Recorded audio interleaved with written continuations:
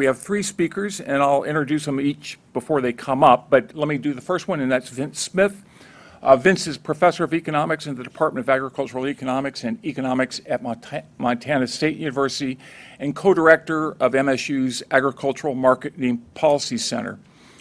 Vince is a visiting AEI scholar, and he's been the director of AEI's Agricultural Policy Initiative for some years now. I don't know how many years.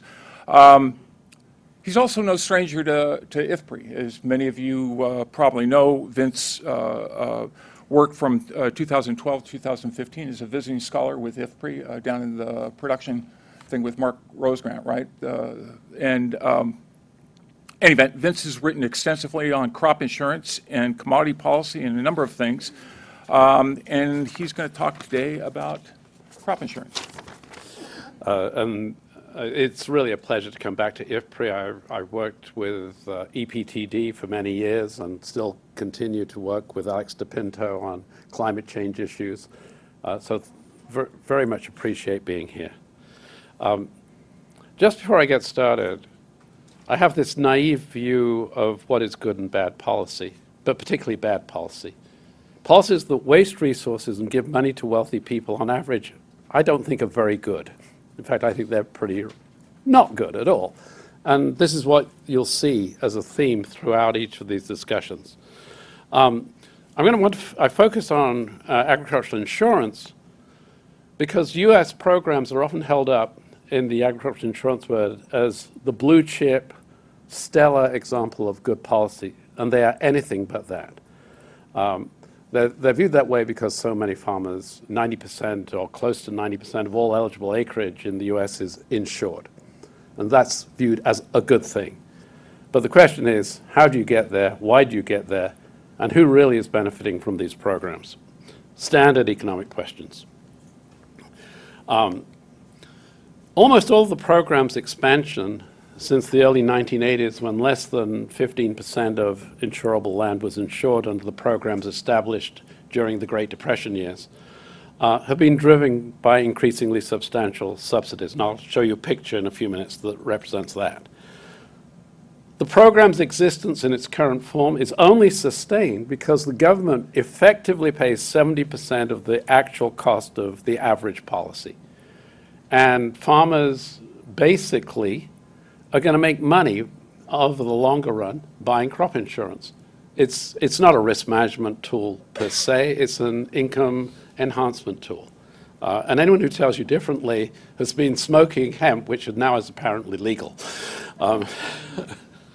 Farm businesses do simply not buy multiple peril crop insurance or even index insurance, at least in the current environment, if they actually have to pay the commercial cost of the insurance.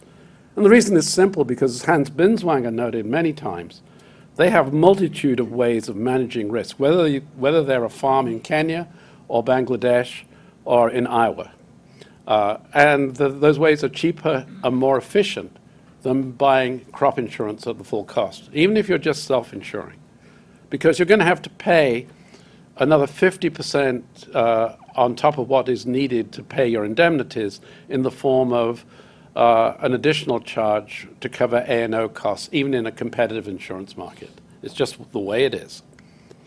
And in fact, in the US, we have some resource use issues. Subsidized crop insurance encourages farmers to actually adopt high-risk production practices that waste resources because taxpayers cover their losses, just as was the case in the mortgage crises of the 1980s, the savings and loan crisis of the 1980s, and the mortgage crisis effectively of 2006 to 8. And they cause farms to expand production on fragile lands. Farm businesses right now, under the current structure of the program with current crop prices, which are more moderate than they were a few years ago, receive an average of about $5.6 billion a year in what are called premium subsidies. And that's 62% of the total full premium to cover indemnity payments price of the insurance. About 81% of the money goes to the largest 20% of farms, and over 65% of the money goes to the largest 10% of farms. These are farms with net worths in excess of $6 million, $7 million a year. They're mid-sized companies, agribusiness firms, even though they're often couched as family farms, which they may be, or not, as the case may be.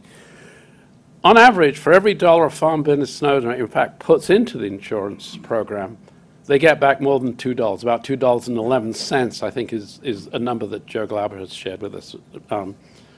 That's over 100% average return on their investment. Crop insurance companies and reinsurance companies are given an average of about $2.5 billion a year out of the premium funds to manage the programs. That makes this an expensive way, even for the US government, of transferring income. It's pretty expensive. It's close to 50 cents on the dollar. USDA spends an additional mere $80 million to $100 million administering the program and funding research and education programs to help farmers understand what is also an absurdly complex program. Just to give you some pictures, this is a picture put together by a couple of my colleagues and I that's in the book. The blue line is fascinating. The blue columns show you subsidies per acre. So the bigger the farm, the more subsidies per acre they get. And it's a lot more. It's a stunning number. They get about 3 times as much as a farm in the 40 to 50% range of crop sales. There are all sorts of reasons for this we haven't got time to discuss. But in addition, of course, all of the payments are located, that's the red column, they're located in the upper 10, 20% of the operations in terms of crop sales. This is a rich man's program, not a poor, hardscrabble farmer's program. If you farm on a Native American reservation in the West, or you're operating a very small farm in Mississippi as a minority, you're not getting anything out of this program. It's not for the poor, it's for the rich. And just to indicate how program growth has occurred, which I mentioned earlier, in 1981, less than 20% of all land was insured in this program. 1983, 30% subsidies were introduced. And the program grew a bit, but not that rapidly to close to, so by 94, you've got about 30% of insurable acreage insured. 94 is a watershed. Subsidies were substantially increased to about 45% of the actuarially fair premium. And then you see a big bump up. And then in 2000, we had further increase in subsidies under something called ARPA, which sounds like a dirty carpet, but that's never mind. It's called the Agricultural Risk Protection Act. And now we're averaging the US government paying 62% of the premium charged to the farmer, and an additional substantial amount goes to the companies to administer the program. These show what has happened. This figure just shows government expenditures on premium subsidies and administration and operation subsidies. Those are the subsidies going to the crop insurance companies. And very little was spent all the way through 1994 when Barry Goodwin and I wrote a book on crop insurance. We were spending about $500 million a year in subsidies for farmers and for the crop insurance company. About half the money went to the farmers in subsidy and half went to the crop insurance companies. And then after 94, with a substantial increase in subsidies to farmers, the program spending exploded. It peaked in 2011 and 12 because crop prices for the major insured commodities, corn, wheat, and so on, also peaked in that period. And the higher the price of wheat or corn, the larger the dollar amount of subsidy that's going to go to the farmer. It's just the way the program is set up. And so now we're at this $7.5, $8 billion a year amount being spent on direct subsidies. And in some years, you can have much higher levels of subsidy because of major crop losses. And the government bears a disproportionate share of covering losses in this program compared to the companies. This figure shows loss ratios. The total loss ratio is the ratio of total outpayments to farmers relative to the amount that farmers pay into the program. Does that make sense? So those loss ratios have, except for 1 year since 1981, been substantially above 1. Farmers get more out of the program than they pay in, and in some years it has been as high as 4 or 3.5. So for every dollar on average that was paid in by a farmer, $4 came back to the agricultural sector directly. The other loss ratio is the producer loss ratio, which is the number that USDA likes to report, which shows loss ratios, total payments into insurance pools. So that's what the farmer puts in plus what the government puts in relative to payouts. And from that perspective, the program is close to actuarially sound or actuarially sound. The loss ratio is a little bit less than 1 on average. But that's not the loss ratio that matters from a real policy perspective. From a marketing of the program perspective, yes, but not from a policy perspective. We have a so where are the real costs lying? Well, in something called the Harvest Price Option Revenue Insurance Product, which is a Cadillac insurance product. And I haven't got time to run through this in detail. Essentially, it basically says, if prices go up and you have moderate yields, you're going to get paid. And if prices go down and if you have moderate yields, you're going to get paid even more. This program is designed to cater to corn growers, soybean growers, and wheat growers. Heavily pays out and is used at a very intense level by those guys. And by the way, those 3 crops get 70% of all crop insurance subsidy payments.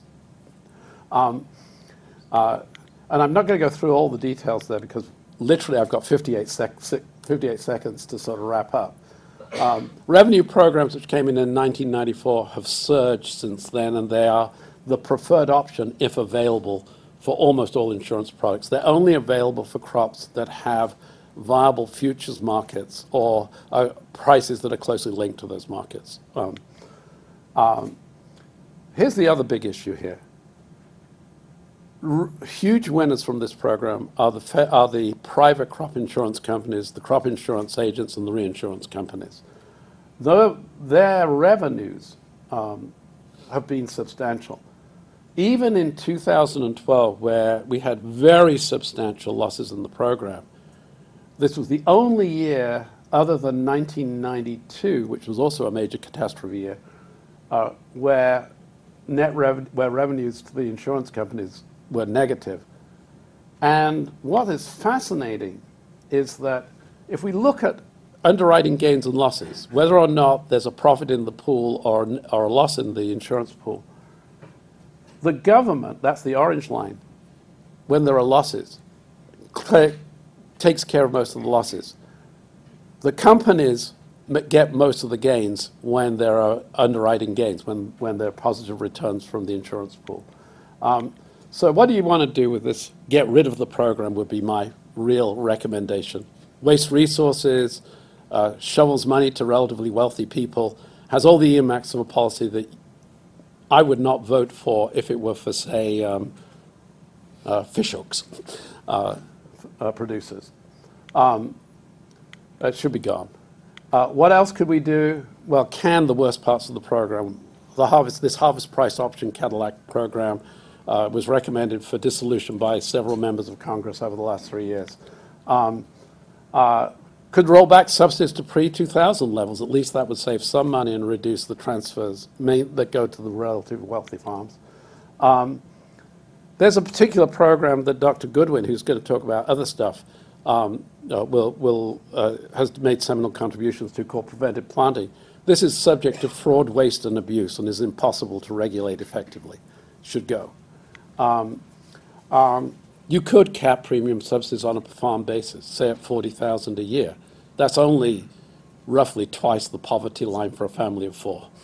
In other words, this is a program that I would argue, at least, remains substantively in disarray and has been pristinely left untouched by the current Farm Bill. So thank you. And